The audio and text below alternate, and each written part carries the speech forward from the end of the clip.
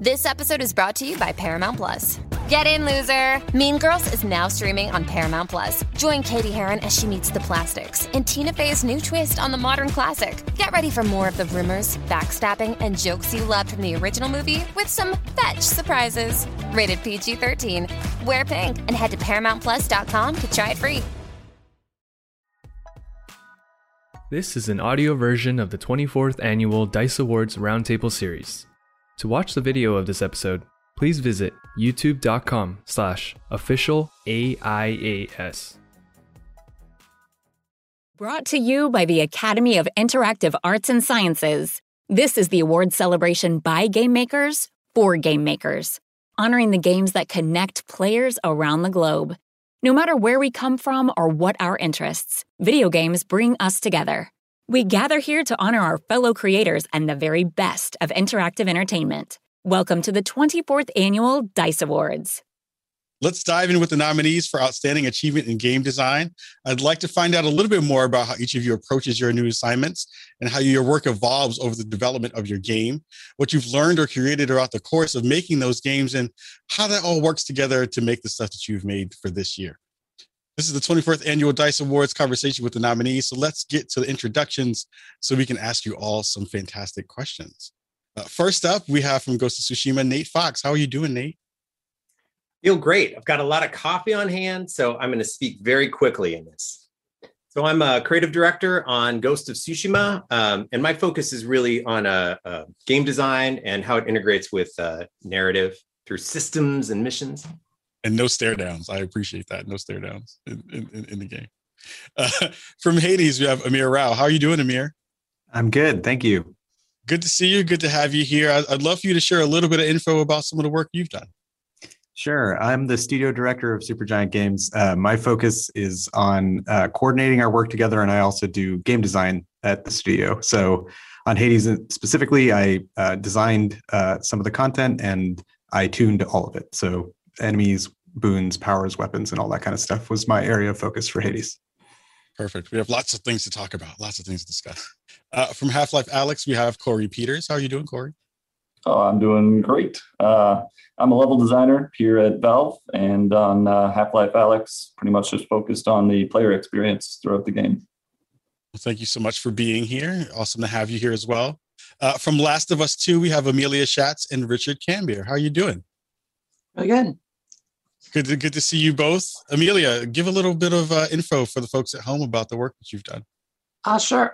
I was a lead game designer on Last of Us Part 2, and that involved doing a lot of from the start, prototyping gameplay and systems and things like that. And but my real specialty is in level design and layout and thinking about how those systems interact with our environments so that we can have, for instance, lots of different combat encounters that use lots of different systems, and every single one of them feels different because of how you interact with the environment. Fantastic.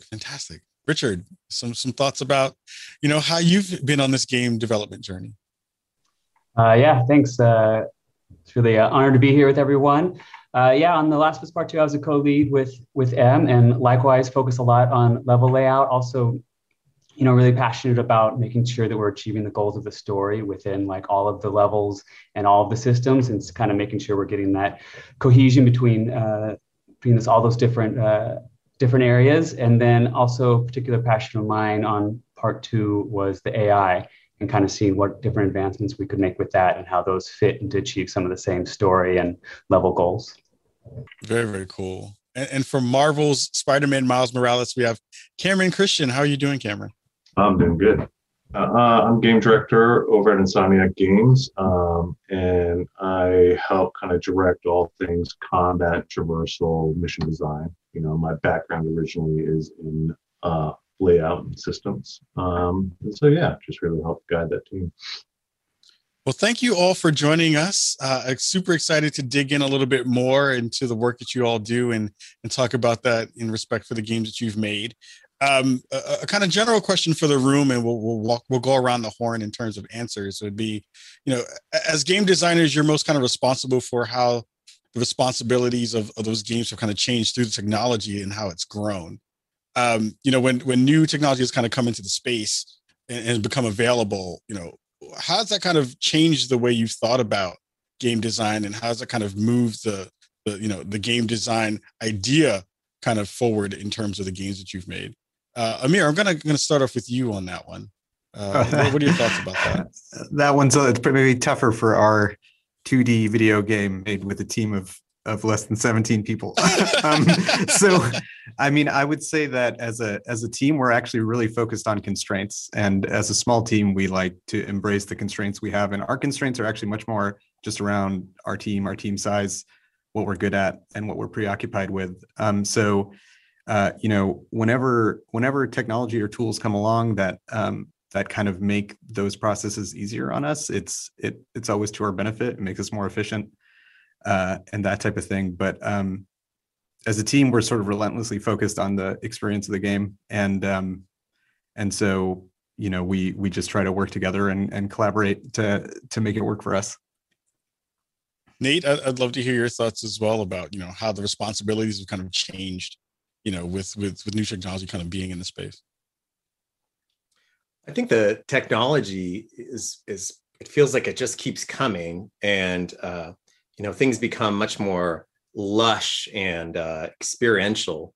And if anything, that says you really need to keep your eye on the ball of what the experience is you're trying to give people.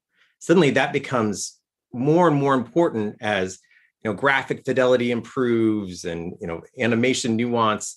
It's no longer, can we pull it off? It's what do we pull off with these things? And that's the real measure that suddenly becomes just the most important decision that you have to have made early on. Yeah. Amelia and Richard, I'd love to hear a little bit of a take on that too, especially kind of bouncing off of what Nate shared in terms of limitations now not necessarily being as grand as they previously were, and kind of you having new trade-offs in terms of what you want to be able to do as opposed to what you were able to do in previous. I mean, for us, it's always about like how can we get our ideas in the game as fast as possible. So for us, it's just constant iteration. We play the game, something's not right, and we try to fix it. And so as sort of technology evolves, kind of our priority as designers is how can we make it work for us so we can do things faster, like faster builds, faster, just seeing the results in game. But the other part of it is that, as our environments, our games become so much more, I don't know, lush and beautiful, as you were saying, I think that that puts a lot of pressure on, for instance, layout design, on thinking about what that experience is going to look like at the end. We're not looking at a very rough sort of warehouse environment anymore. And from the very beginning, as I'm sort of laying out a level space, I need to have a lot more, I think my designers need to have a lot more knowledge of architecture and history and how plants grow into ruins and things like that, because a lot of times just at that block mesh stage, like we are expected to have a bit of that sort of art direction and figuring out like how do these spaces work together. And of course, we do work as closely as we can with the environment artists that eventually flesh out those spaces for us. But we really have to, it's meant that we have to take on a lot of that responsibility ourselves as well. And yeah. Richard, any thoughts to add to that? I think she really touches on some of the large scale stuff. I also think for us, it's all the little details too that we get to push for the technology of like, okay, for example, maybe we had some plants in the space, and now how do we get them to move well as the player moves through them? When we talk about immersion, we talk about that feeling. It's like, more of the things in the world move or break or react to you, your feeling of being in the space. I think that's areas where technology has really increased that feeling or improved that feeling. And for us, a lot of that is, not only in some of our ideas of like, what improved technology with our flashlight or our lighting technology that can really add this immersive feel or this creepy feel, or that some of the intensity that goes into The Last of Us, but also really encouraging the other teams and departments. That's looking through the DICE list again and being like, oh yeah, it's the advancements in the animation, it's the advancements in the art direction, it's the advancements of all these other departments, and getting those departments excited and getting them to ask the questions. What do you want to see improved? Effects department, what do you want to see improved? What do you think we can do that we've never done before that's going to add to moments of like, tears dropping from Ellie and that landing on the cloth. Now you see that go, you're like, okay, that's kind of amazing. Yeah, it's stuff like that definitely adds this layer of immersion that we haven't seen before, and is growing in our expectations now of what we kind of hope to see as the player. Corey, I'm kind of curious to hear you chime in on this as well. What are some of the kind of responsibilities that you found that have changed, because of new technology, and even stuff that you all have kind of made in-house to kind of help this move forward as well? Sure, absolutely. I mean, with Half-Life Alyx, it was kind of fun in a lot of ways because we were dealing with new technology. A lot of the games that we've made in the past were just sort of, it's iterative, where you've got more processing power, you can do more, you can put more enemies on the screen and stuff like that. But with VR, all of a sudden we had an independent view, and you had two hands to manipulate the world with. And that just led to a whole different discovery chain that would just happen through every single playtest that we would end up doing. Players would just keep doing things or expecting things to work. And we would have to basically revisit the drawing board and go back and go, oh, okay, well, how do we solve this problem? Players want to do X. How do we give that to them? And so, coupling that with the technology side of things, we were developing, our new controllers at the time too. And so that led to all sorts of other fun things of not just pushing buttons on controllers, but being able to grasp and manipulate objects with your hands, and being able to let players just explore their environment the way you might normally explore an environment. Really, really exciting stuff.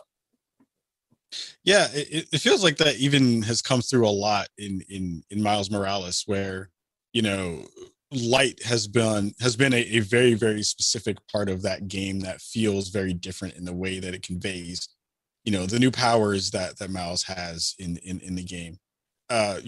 He has these extra abilities now compared to Peter Parker, and he's developed these new powers alongside his story kind of emerging through this. Do you feel like the technology in this space, Cameron, has kind of helped you to really pull those things to the forefront of saying, like, these new powers that he has, we weren't able to do this in the previous game. We weren't able to do this with the tech that we had before in these kind of more bigger and profound ways? Yeah, definitely. I think you hit it right there with Miles. A big part is his electric powers, and like how we showcase that with VFX and dynamic lights and all that stuff is something we couldn't hit on a fidelity level that we're able to hit now. And it just really starts connecting you and immersing you even more in the game. I think for us too, another fun thing on the technology front is we were a launch title for PlayStation 5. And so, we got to play with the new controller a lot. And like, what is that? What is the new vibration? And just with games in general, new tech is just fun to play and experiment with. And so having the ability to be like, how does this new, PS5 controller work? What can we do with it? How can we push feedback on it? Was another thing in that whole package of like Miles' powers and how we get that feeling and the look and the immersion going. So it's all super exciting. Yeah, it's really cool how all of that has kind of come together. I remember very specifically the first time I used Venom power and my screen lit up in a way that I didn't have an expectation for. I'd seen trailers and I'd seen other stuff before, and it was different in a way that felt tangible, not only to the way that the gameplay experience happened, but to the way you were telling the new story of this character. So it definitely feels like there was a leap, no pun intended, in terms of the ways things have kind of maneuvered in that space. Go ahead, Cameron.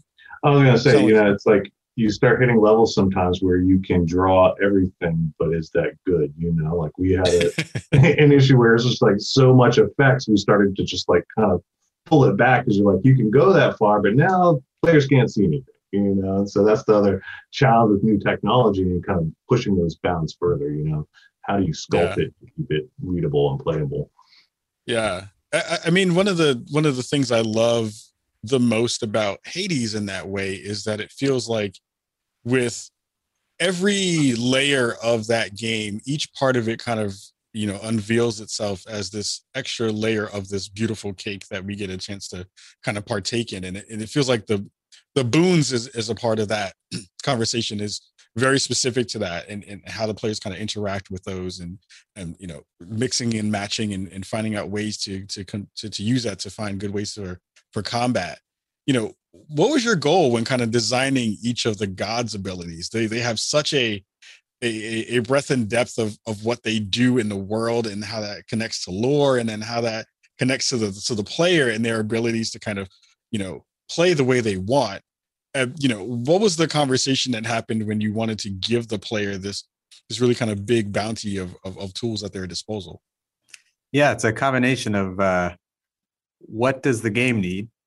Like, what is an example of something that the game still lacks, a player power that might be an interesting build path for them? And that's kind of more of a game design perspective. And then there's also the question of what does the narrative require, and what are people's expectations of the gods?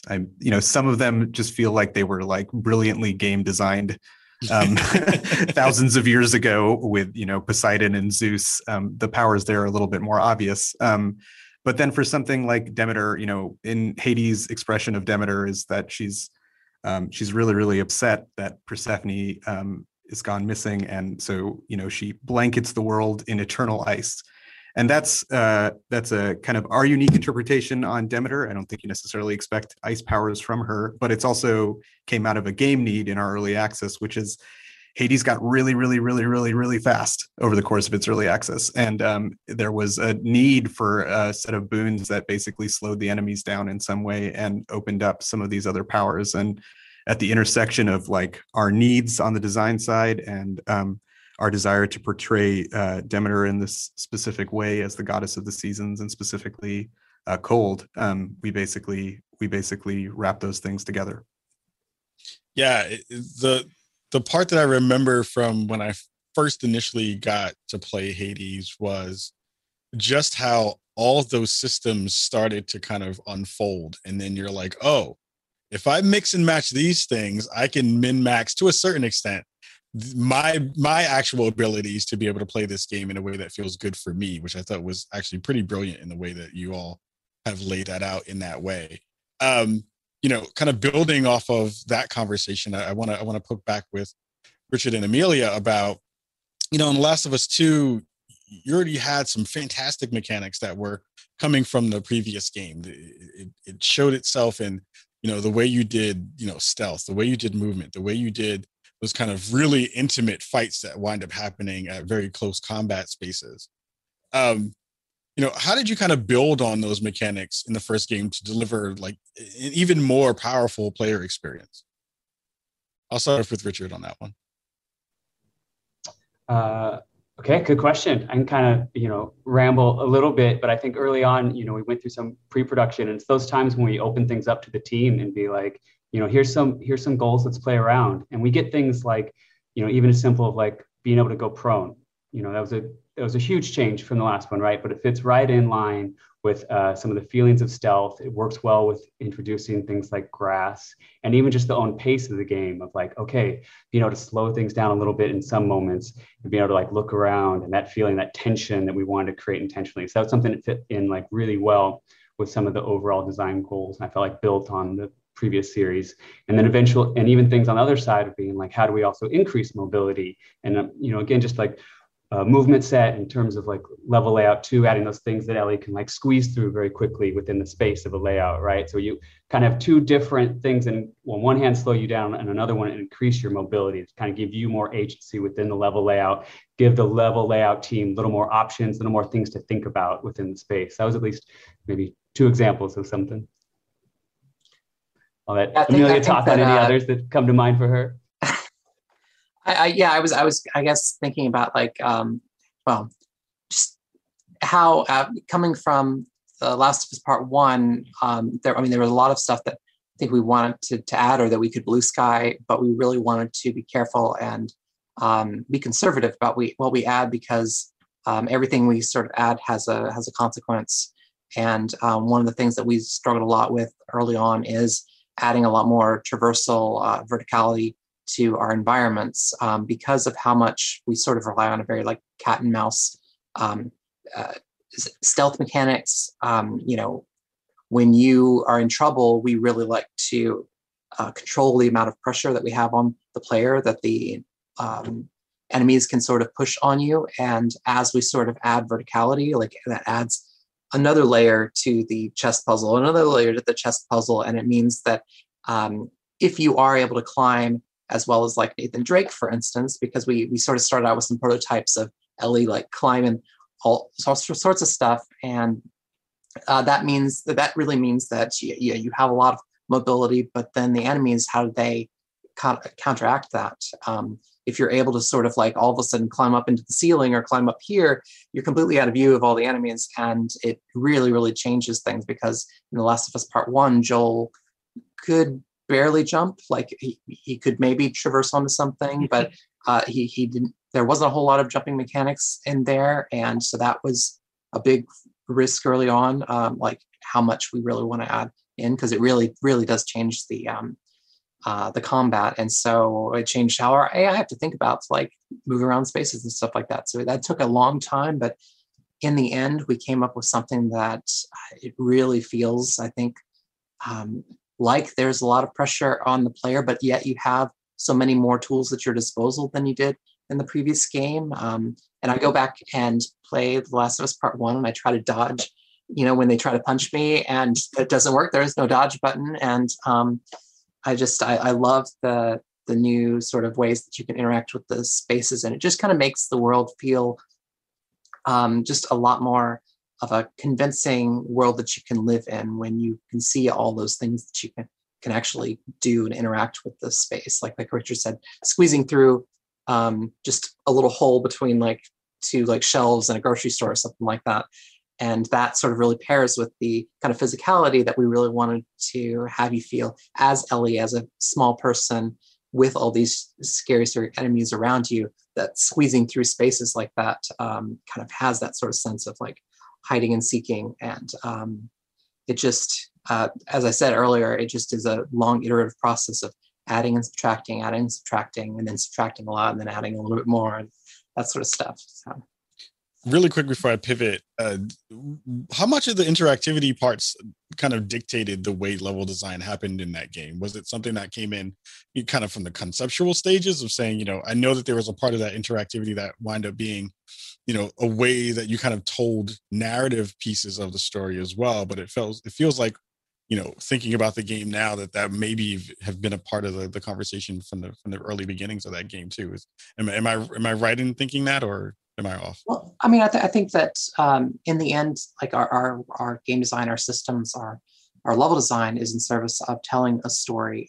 But at the very beginning of production, it's all thinking about systems and setups. And that's what we're doing, is just we're creating combat setups, we're creating little like puzzles, traversal things, all sorts of things like that, to try to really like flesh out those systems, to see how much we can possibly interact with the world and interact with NPCs in meaningful and interesting ways. And then that sort of, as we sort of get further in production, starts to get layered in with those, with the narrative, and figuring out like, okay, we had this really cool setup. I think that could really help tell this moment, trying to like describe the feeling that Ellie's supposed to be feeling at this moment. And I think that this particular environment that we tested out actually really works well with that. Yeah, it definitely feels like it was at the forefront of the conversation, and not something that kind of came in after things kind of landed. Nate, I'm really curious, because I think one of the parts that I as a player think about often when you have a much larger sprawling game like you have, you and Cameron with Miles Morales, is the push and pull between giving the player the narrative spots to kind of get through the main quest of the story, while also giving them tasks to do to kind of boost their level, or to get them into adding side quests and stories that kind of fill out the world in that way. How did you go about the process of balancing those various tasks with the kind of complete Jin story that you wound up sharing in Tsushima? Well, we started out thinking of the game as an anthology of stories, not just necessarily the hero's arc. And that really informed a lot of how we thought about the construction of the game. in that if you kind of followed your curiosity, you would find something worth discovering, be it a reward or a story. And so the game was built around this idea of just being in the landscape, right? Versus being on a path defined by the story of Jin's transformation. Certainly that's the backbone of the game, but it's not the center for why the game got made, right? The reason that the game got made is that you could feel like you're a samurai in feudal Japan. And everything that gets made is just to serve that one singular objective. And so in balancing it, we certainly create the story of Jin's transformation into the ghost. And then all those other things, you just need to make sure that they are kind of satellites around that central theme. How does getting to know the sensei who had a bad relationship with his student comment on our hero's relationship with his teacher, his uncle? And so that the stories aren't sort of completely independent from one another. The experiences are isolated, but they all feel like they're kind of going towards one truth, one statement about who this character is. Yeah, that totally fits.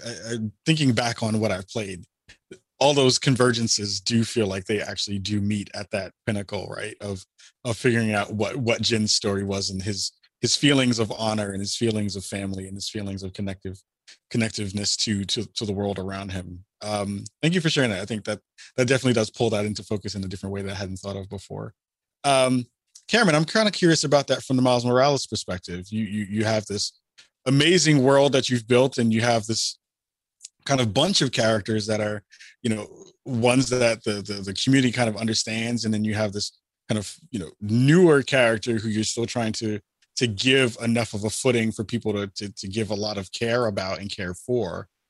How did you all kind of balance that out in terms of gameplay, and again of kind of building out that initial story arc and within the game, and also giving the player lots of things to do to kind of fill that in? Yeah, I mean, I think that for us was a challenge because we have this central story, right? And throughout our production, there was a lot of back and forth as how do we get the player to branch out from the story?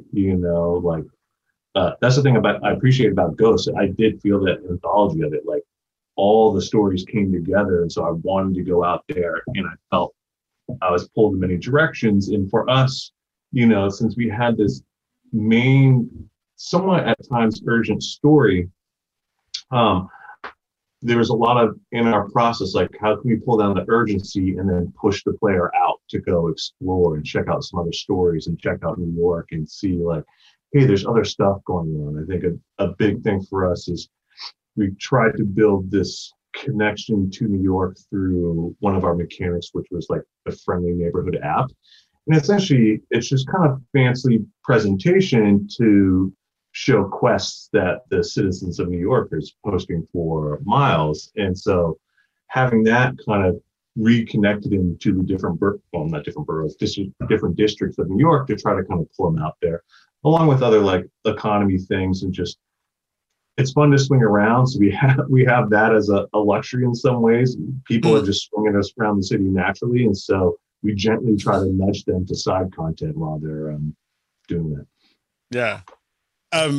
Corey, I'm kind of curious about that from Half-Life Alyx perspective, because you have a very special thing that you have to account for, which is the player and in their bodies being in VR physically.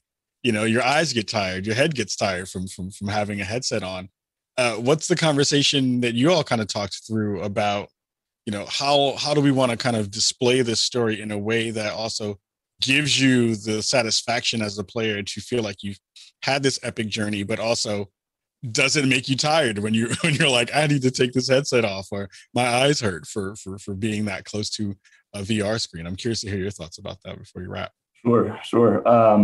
It was interesting during the development of Alyx, if only that as we got further and further along, that sort of fatigue that you're talking about sort of went away. Like when we started, we were initially thinking that, we'll design chunks of content and then kind of have little safe areas in between, say like 30 to 45 minutes in, through an experience where it felt like, oh, okay, I can take a breather, I can take a break, and come back when I'm refreshed.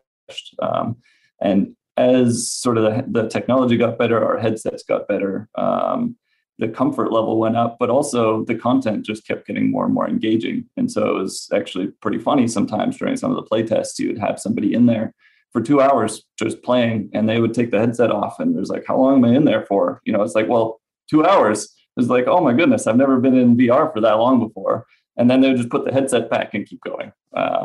So it was really inspiring in some ways when that stuff happened. But with like regards to the narrative stuff, being actually physically Alyx is an interesting proposition because you're able to manipulate everything in the world much more than you used to be able to before.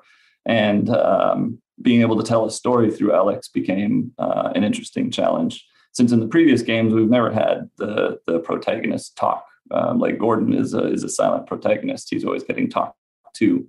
And it was interesting to try and explore what happens if we make Alyx talk. And it was interesting because even on the team, I think we were probably split 50-50 that was going to be a good idea or not. And it wasn't until we actually started executing on it and putting real voiceover and stuff like that into the game that people started responding more positively to it. And then even making changes where it's like, oh, well, we've discovered that the more that Alyx emotes things happening, it actually is a negative for players' responses because they may not be actually scared by a zombie that comes around the corner. And so we would just remove that kind of stuff, and it would just become smoother and smoother, and couple the player sort of with the personality of Alyx. But then also we had Russell that was in your ear the whole time, and so he could comment on things that you were seeing, and so that just kept it fun and light. So even if the player was feeling particularly scared or a tense situation, he could make light of it, and it would just sort of break the ice a little bit. And player, you could see them physically kind of calm down when Russell would come back over the radio. So it was a fun way to weave the narrative of the story with Russell talking to you and Alyx talking back, just about all the things that you're doing together as you move through the environment. So yeah.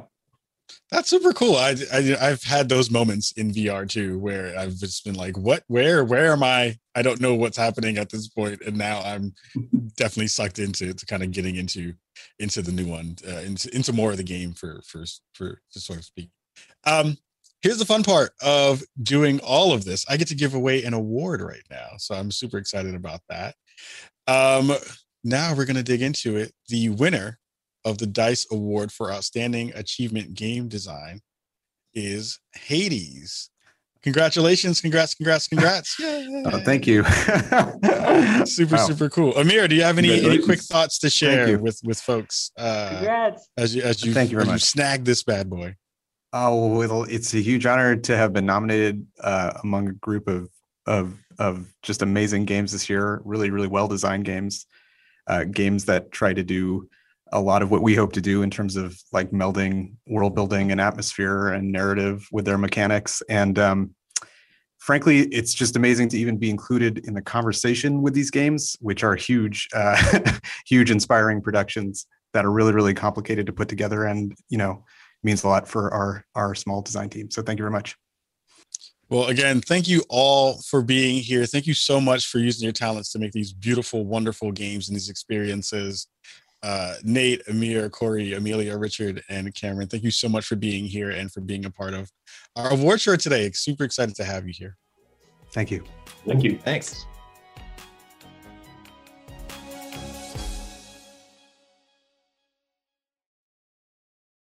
The Academy of Interactive Arts and Sciences is excited to share that the 2022 D.I.C.E Summit and D.I.C.E Awards will be returning in person to the gorgeous Mandalay Bay Resort and Casino and Delano Hotel in Las Vegas on February 22nd to 24th, 2022. We'll be celebrating the 25th anniversary of the D.I.C.E Awards and bringing together industry leaders to share their ideas about the many facets of the interactive entertainment industry. Stay tuned to www.interactive.org and our Twitter @official_AIAS for more details coming soon, including special anniversary rates. We can't wait to see you again.